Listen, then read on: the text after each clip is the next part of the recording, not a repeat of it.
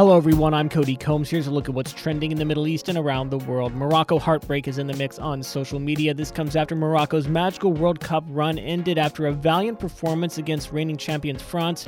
Despite their 2-0 loss, the Atlas Lions were the better team for large parts of the match. However, goals from Theo Hernandez and Kolo Muani ended the North African side's fairy tale story. Morocco will now face Croatia in Saturday's third-place playoff. France will now meet Argentina in Sunday's final. Interest rates are also trending. The UAE Central Bank raising its benchmark borrowing rate after the U.S. Federal Reserve increased its key interest rate for the seventh time in 2022 to restore price stability and tame inflation that hit a 4-decade high this year. The UAE regulator raised the base rate applicable to the overnight deposit facility by 50 basis points from 3.9% to 4.4% effective from Thursday.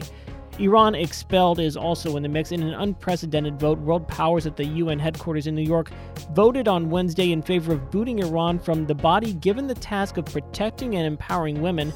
A total of 29 states voted in favor of the resolution, while 8 were against, including China, Nigeria, Oman, and Russia.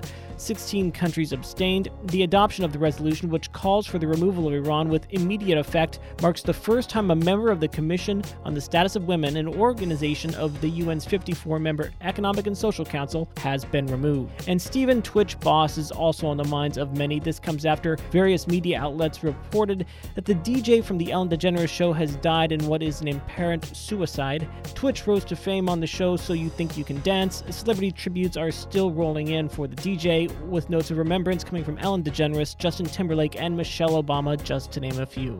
That's it for today's Trending Middle East update. For our full range of podcasts, head on over to our comprehensive podcast section at thenationalnews.com.